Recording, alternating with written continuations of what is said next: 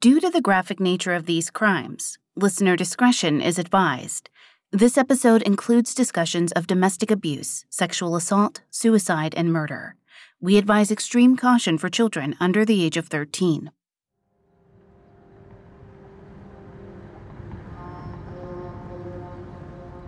As the silver sedan wound its way through the darkened California countryside, Carolyn Oppie-Stahl sat silently in the passenger seat. Her husband Ken kept his eyes firmly fixed on the road, saying nothing. Carolyn tried to fight back a sigh. There was no point in trying to talk things through with Ken. Whatever mysterious birthday surprise he had in store, it wouldn't solve anything. Their marriage had been going downhill for a while, and a long, uncomfortable drive wasn't about to change that. Eventually, the couple reached a flat stretch of the Ortega Highway, and Ken pulled the car over. Carolyn looked around in confusion. It was pitch black outside. Why had they stopped? Before she could ask what was going on, another car pulled up behind them. Carolyn's pulse quickened as she heard the door open. Something was wrong, but Ken didn't seem concerned. He rolled down the window as a man in black approached them. The stranger asked if they needed any help, but when Carolyn turned to the driver's side window to respond, all she saw was the silver muzzle of a gun.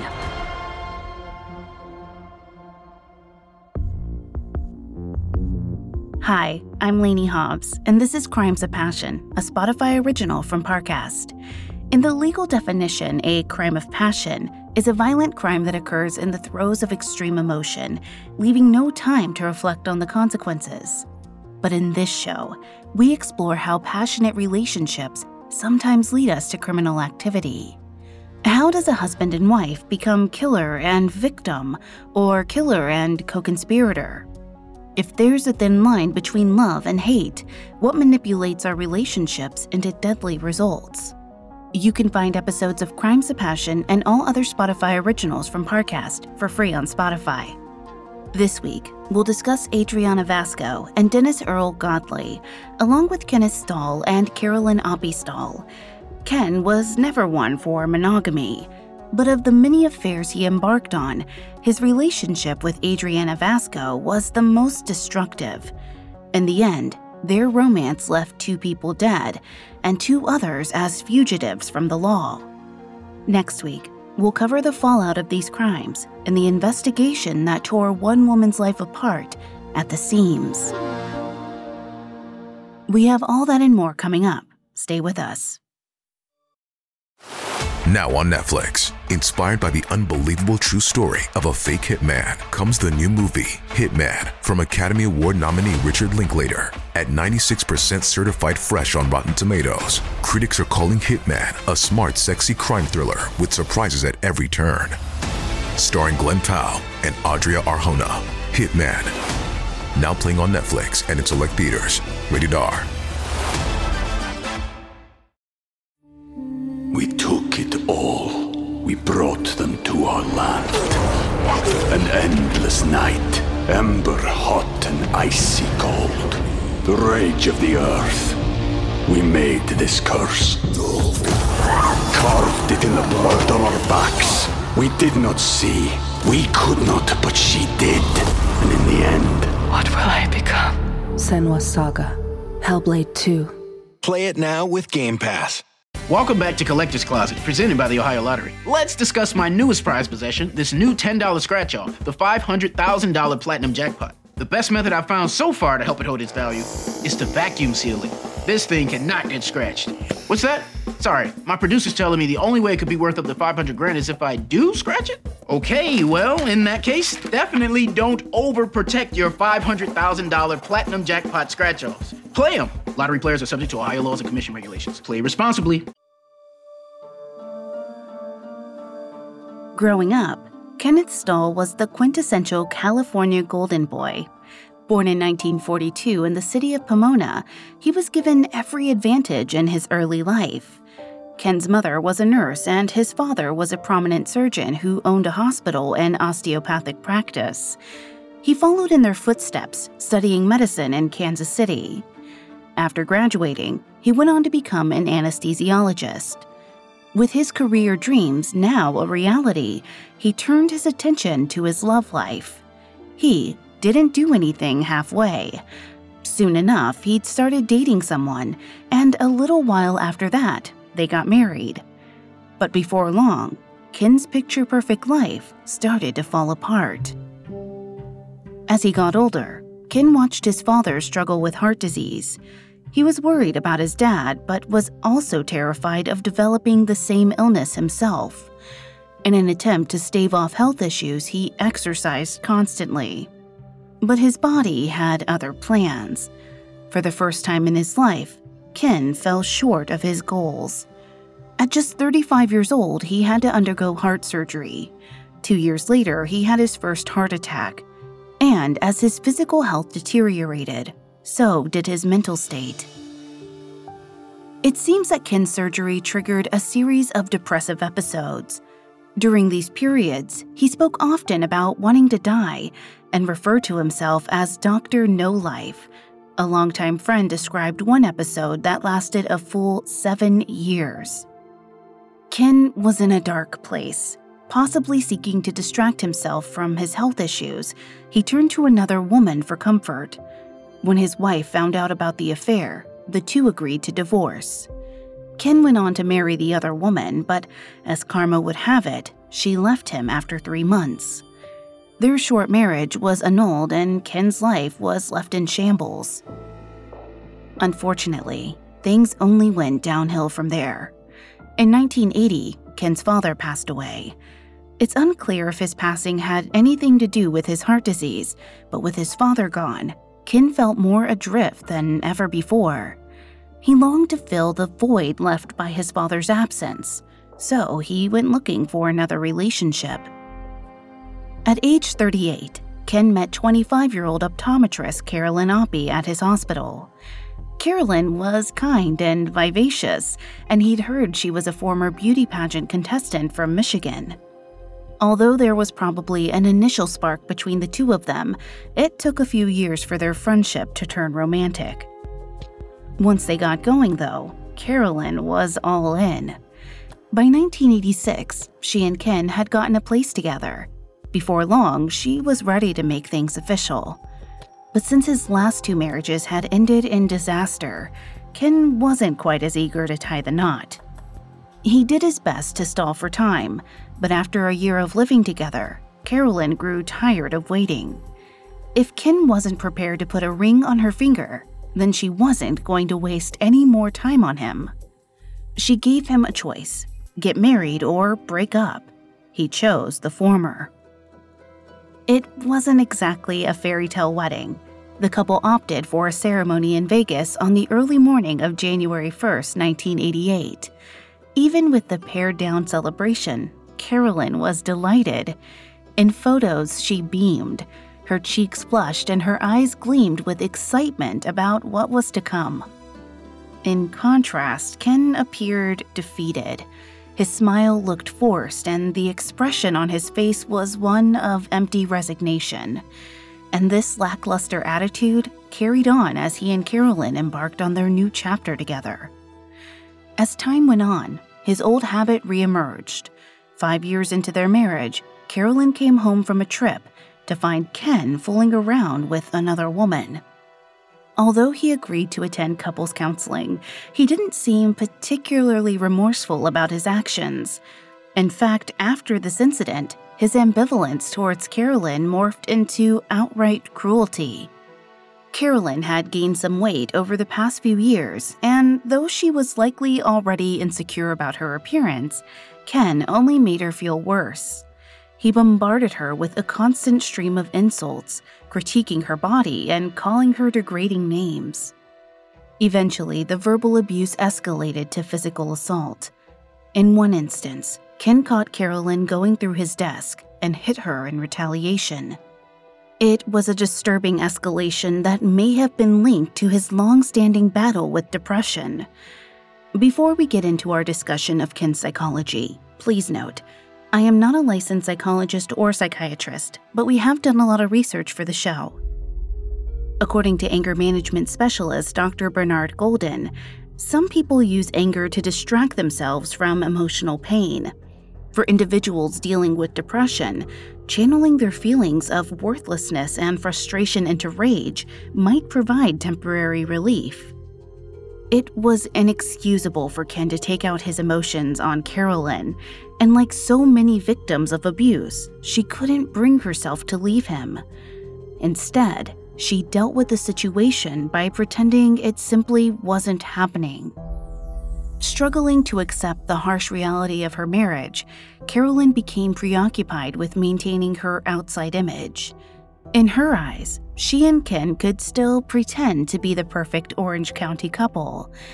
During the holidays, she'd buy herself gifts and put them under the tree, pretending they were from her husband. The truth was, he couldn't have cared less about her. And eventually, her coping mechanism spun out of hand. By 1999, she'd accumulated $96,000 in credit card debt.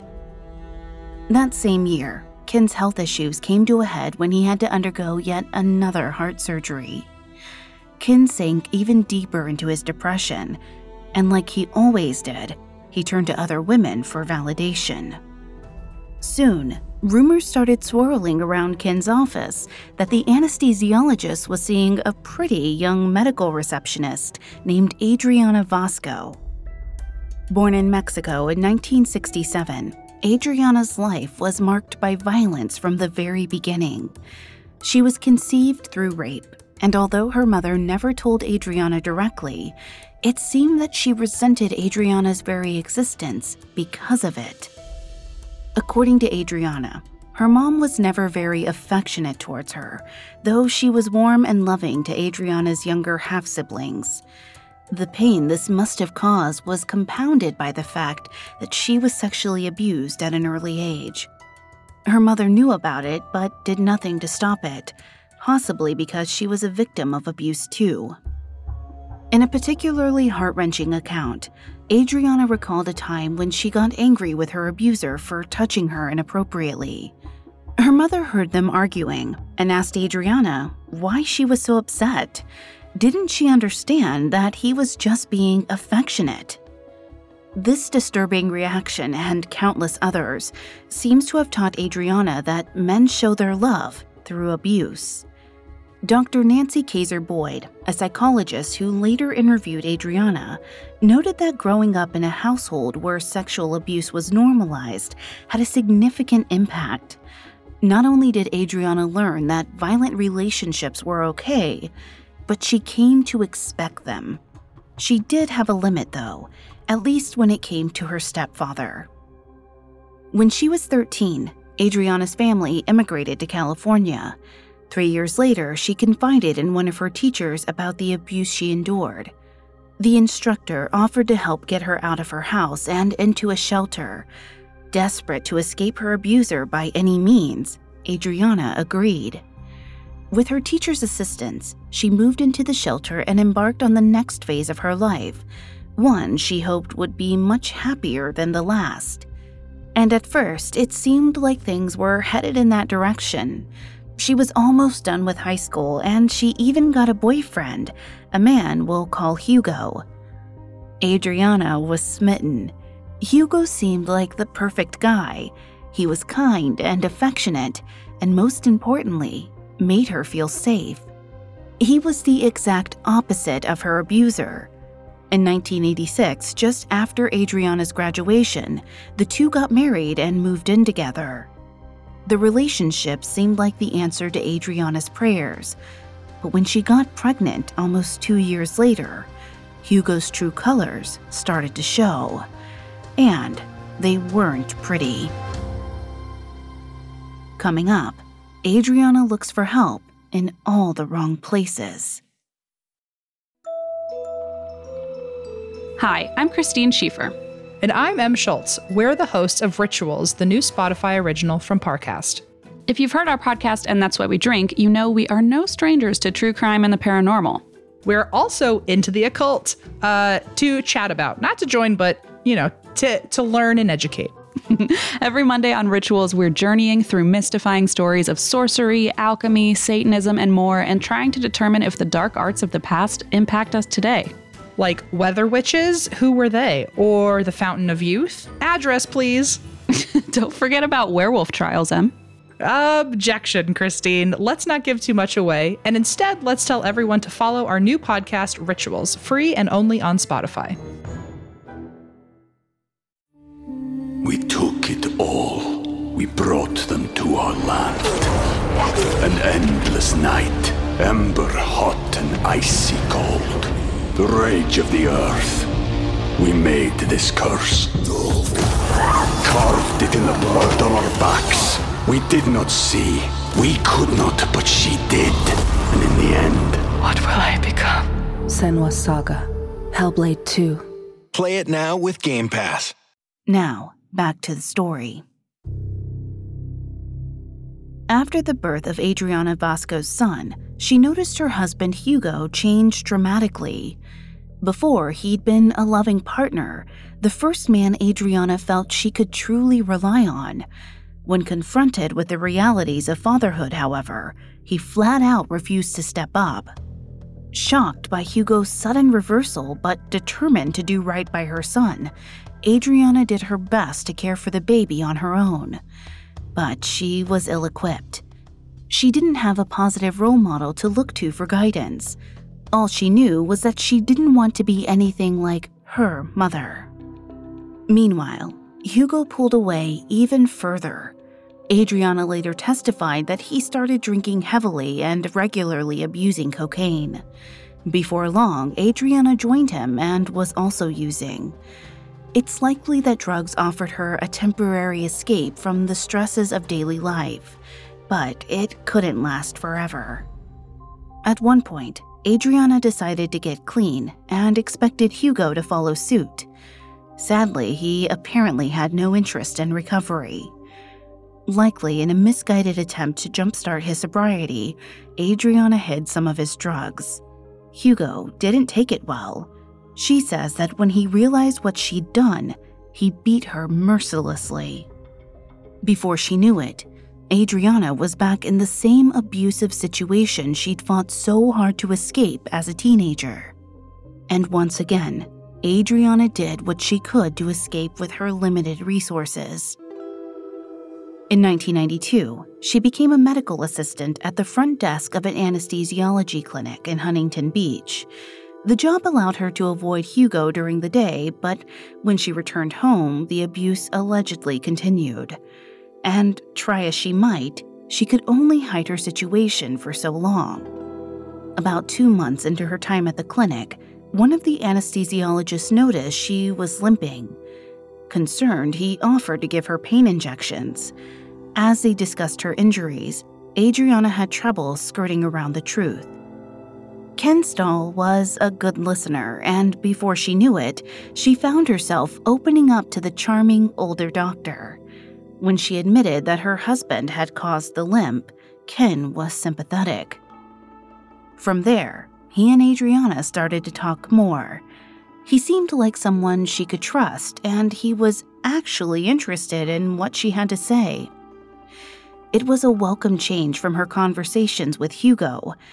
Adriana confided more in her new friend, and he responded in kind.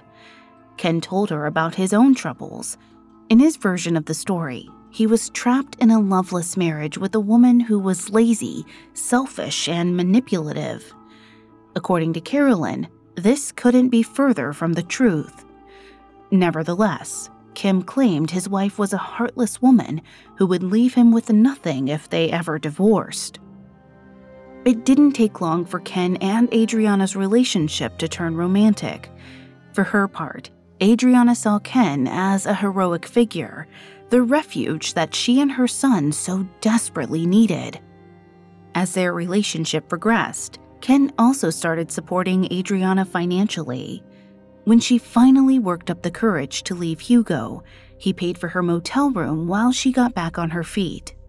And once Adriana was officially single, he became even more generous. He regularly sent her money, going so far as to buy her a car. More important than the lavish gifts, though, was the fact that Adriana's son loved Uncle Ken, as he started to be called. It was nice to pretend they were a happy family, but the reality wasn't quite as romantic. On occasion, Ken left cash in Adriana's apartment after visiting her. Though she needed the money, Adriana didn't like that he treated their relationship as a transaction. There were other issues in the bedroom, too. Adriana claimed Ken would sometimes deliberately make her bleed during sex acts. Although she never explicitly said these were non-consensual, she made it clear that they weren't enjoyable for her. But Ken didn't care. He seemed to take pleasure in her pain. Despite this, Adriana still described him as a gentle person who couldn't hurt a fly.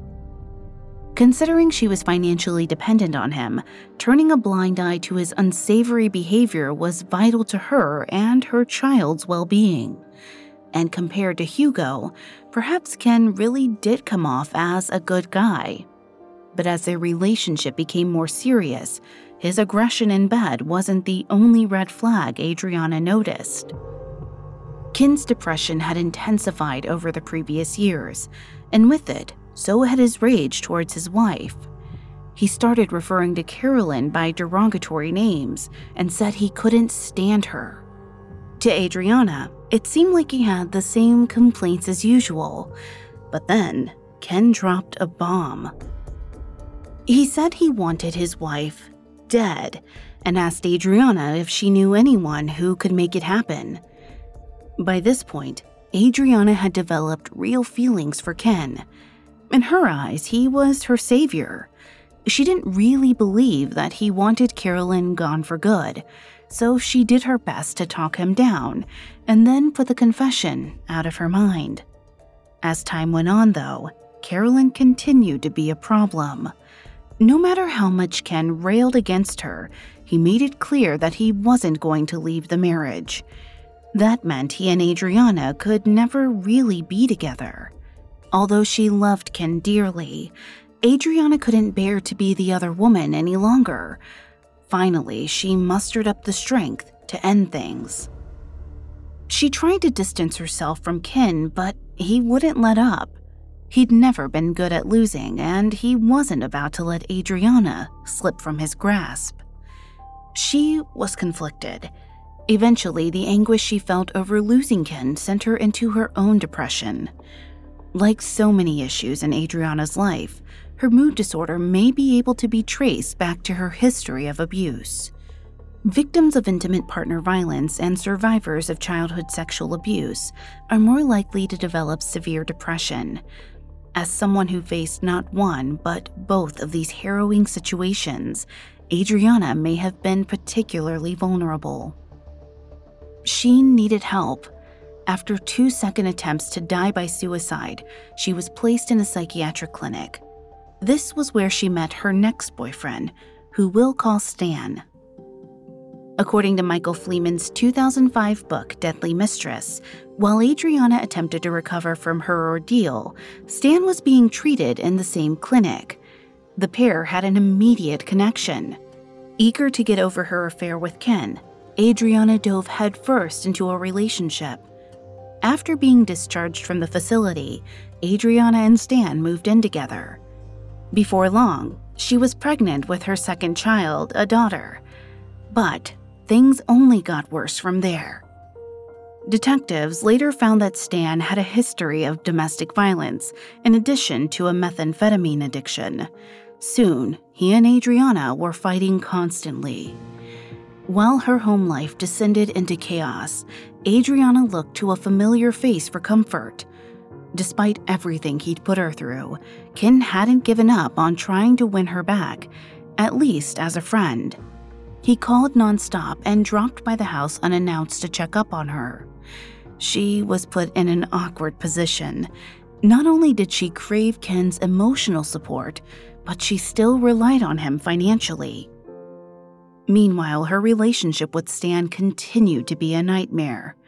At one point, their fights became so bad that Adriana filed a restraining order against him. With Ken's assistance, she was able to move out and rent a shabby Anaheim apartment for her and her young kids. After leaving Stan, Adriana dedicated herself to turning her life around. For the first time in forever, she felt safe. Now she could really focus on herself. Adriana started going to church every Sunday and found a deeper connection with God. With the support of her new community, she was able to get clean and improve her mental health. While Ken still sent her money when she needed it, she found a part-time job and was working towards becoming more independent. With all of the positive changes, things were finally looking up. Most importantly, she was actually happy. It was almost an unfamiliar feeling. And sadly, it didn't last. Coming up, Adriana makes her deadliest match yet. Now, back to the story. In the fall of 1999, 32-year-old Adriana Vasco's life was changing for the better. For the first time in years, she was free of her abusive exes and was staying clean from drugs. Ken Stahl had helped her rent an apartment in Anaheim. Having a place to herself was a welcome change, but it was pretty run down and she often had to call maintenance for help. One day, she contacted the owners about a broken sink. The man who came to repair it was Dennis Earl Godley. Like Adriana, Dennis had a troubled childhood. He was barely 10 years old when his father was sent to prison. After that, Dennis didn't stay in one place for long. He lived in Virginia with his mother and her new husband for a while, but it wasn't a great fit. Then he moved in with his grandparents in North Carolina. He grew especially close with his grandfather, who died when Dennis was 17. To cope with his passing, Dennis started drinking heavily. His first arrest came shortly after. It was the first of many. Just as troubling as his rap sheet was his history with women.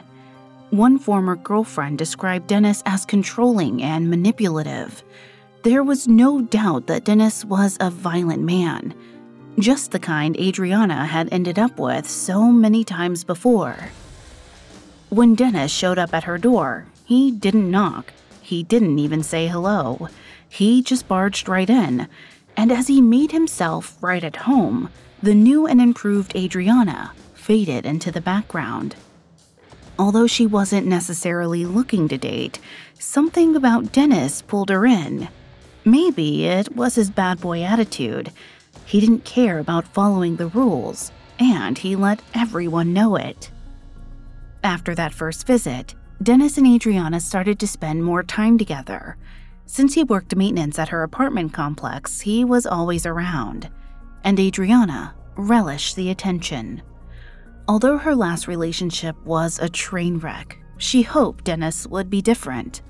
She soon realized that she had been right, but not in the way she'd hoped. Dennis wasn't like Stan. He was worse.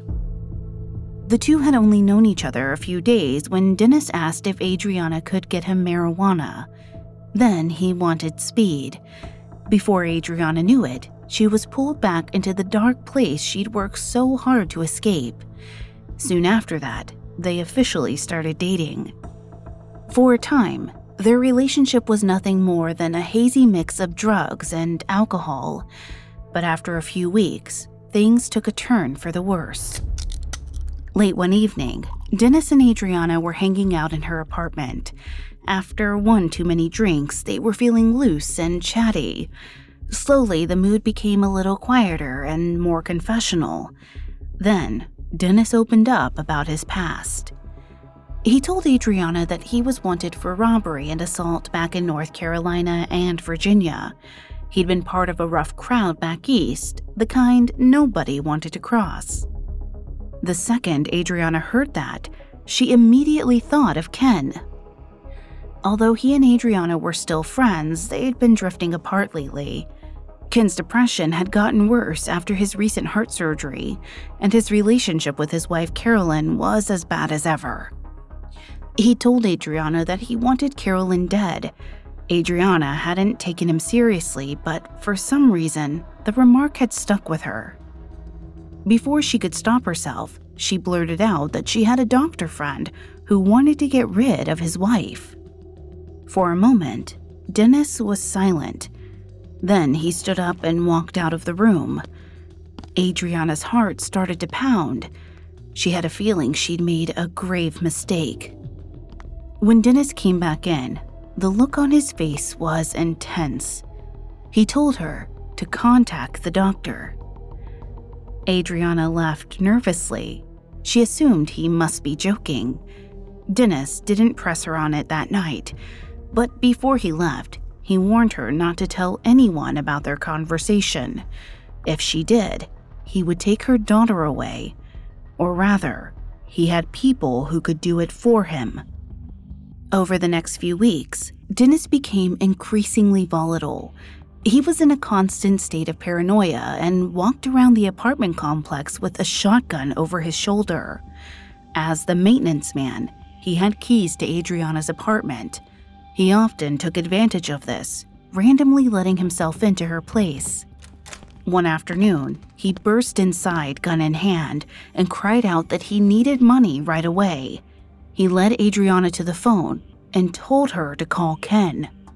With the gun pointed at her, Adriana dialed the number. Her stomach churned as the phone rang. She prayed for everyone's sake that Ken had forgotten about his vendetta against Carolyn. But after letting him in on the situation, Adriana realized she was wrong. Very wrong. Ken hadn't forgotten. In fact, he wanted to make it happen as soon as possible. He asked Adriana and Dennis to meet him that very day to set things in motion.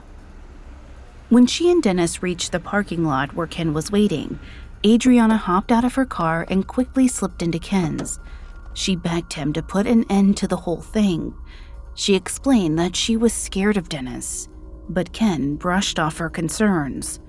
Instead, he handed her an envelope to give to the would-be killer. Over the next few weeks, Adriana was racked with anxiety. She continued to try and talk Dennis or Ken out of the scheme, but neither would budge.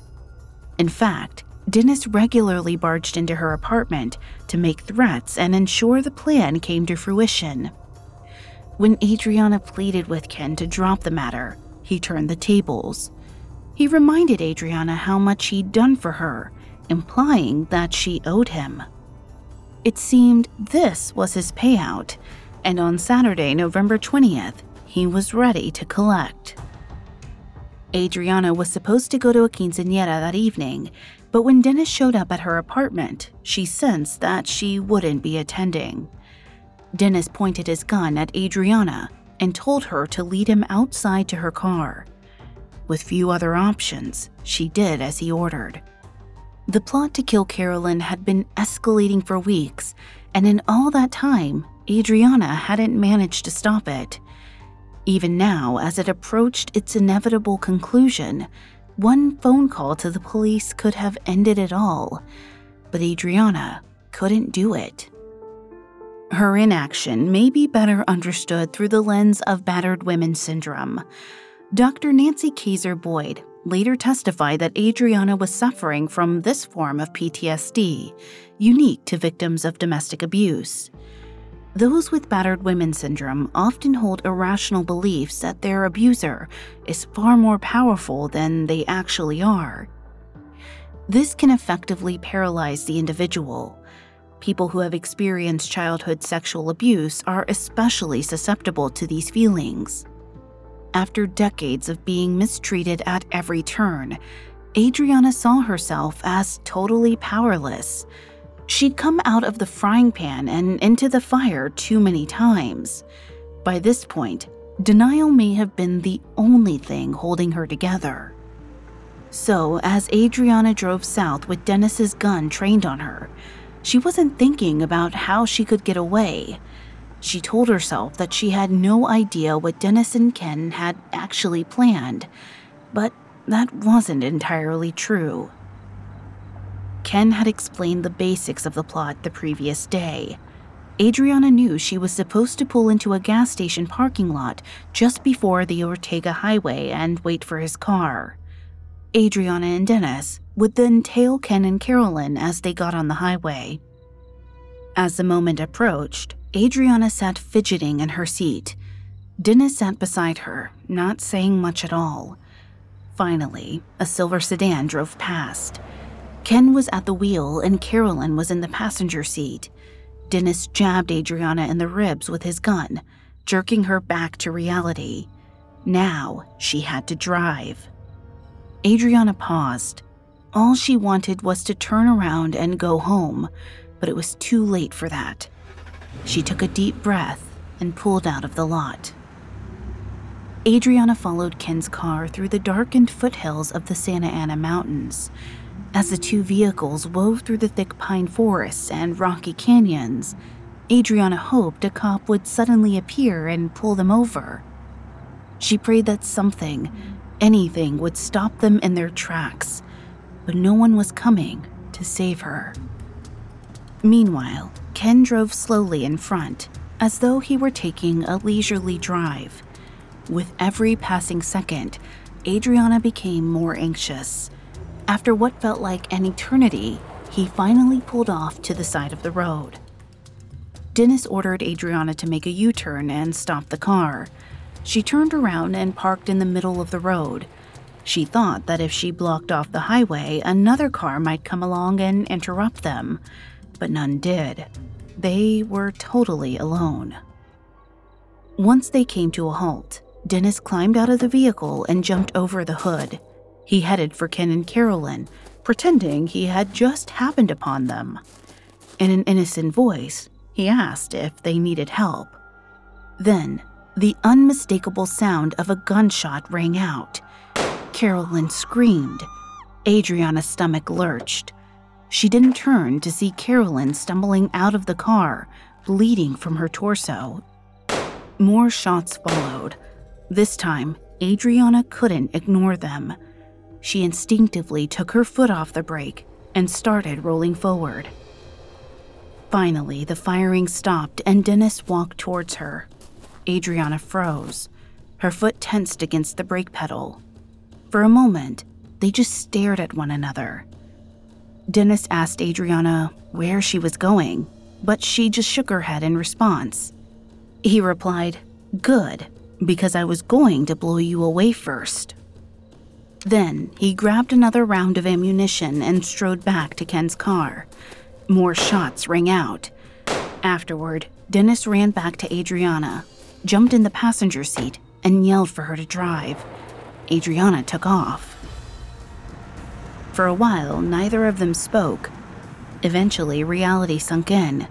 Carolyn was dead, and Ken was right beside her when it happened. What would he do now? Finally, Dennis broke the silence. He told Adriana that Ken hadn't followed orders. He didn't put his hands where Dennis could see them. And now he was dead too.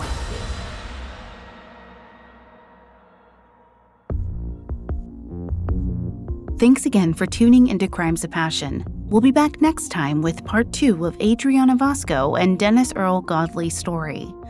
We'll discuss the year-long investigation that followed the murders, along with the dramatic trial that changed Adriana's fate forever.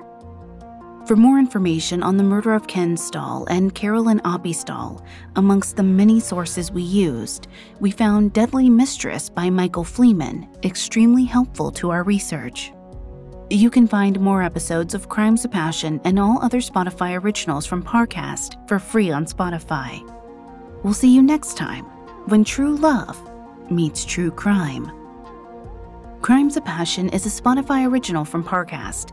It is executive produced by Max Cutler, sound designed by Scott Stronach, with production assistance by Ron Shapiro, Trent Williamson, Carly Madden, and Joshua Kern.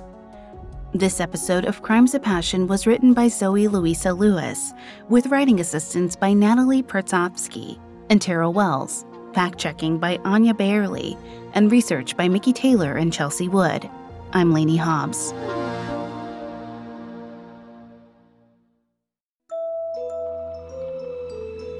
Werewolves, witches, and Arthur Conan Doyle? Oh my! Sounds like fascinating topics to discuss on our new show, Rituals, Christine. You know what, Em? It sure does.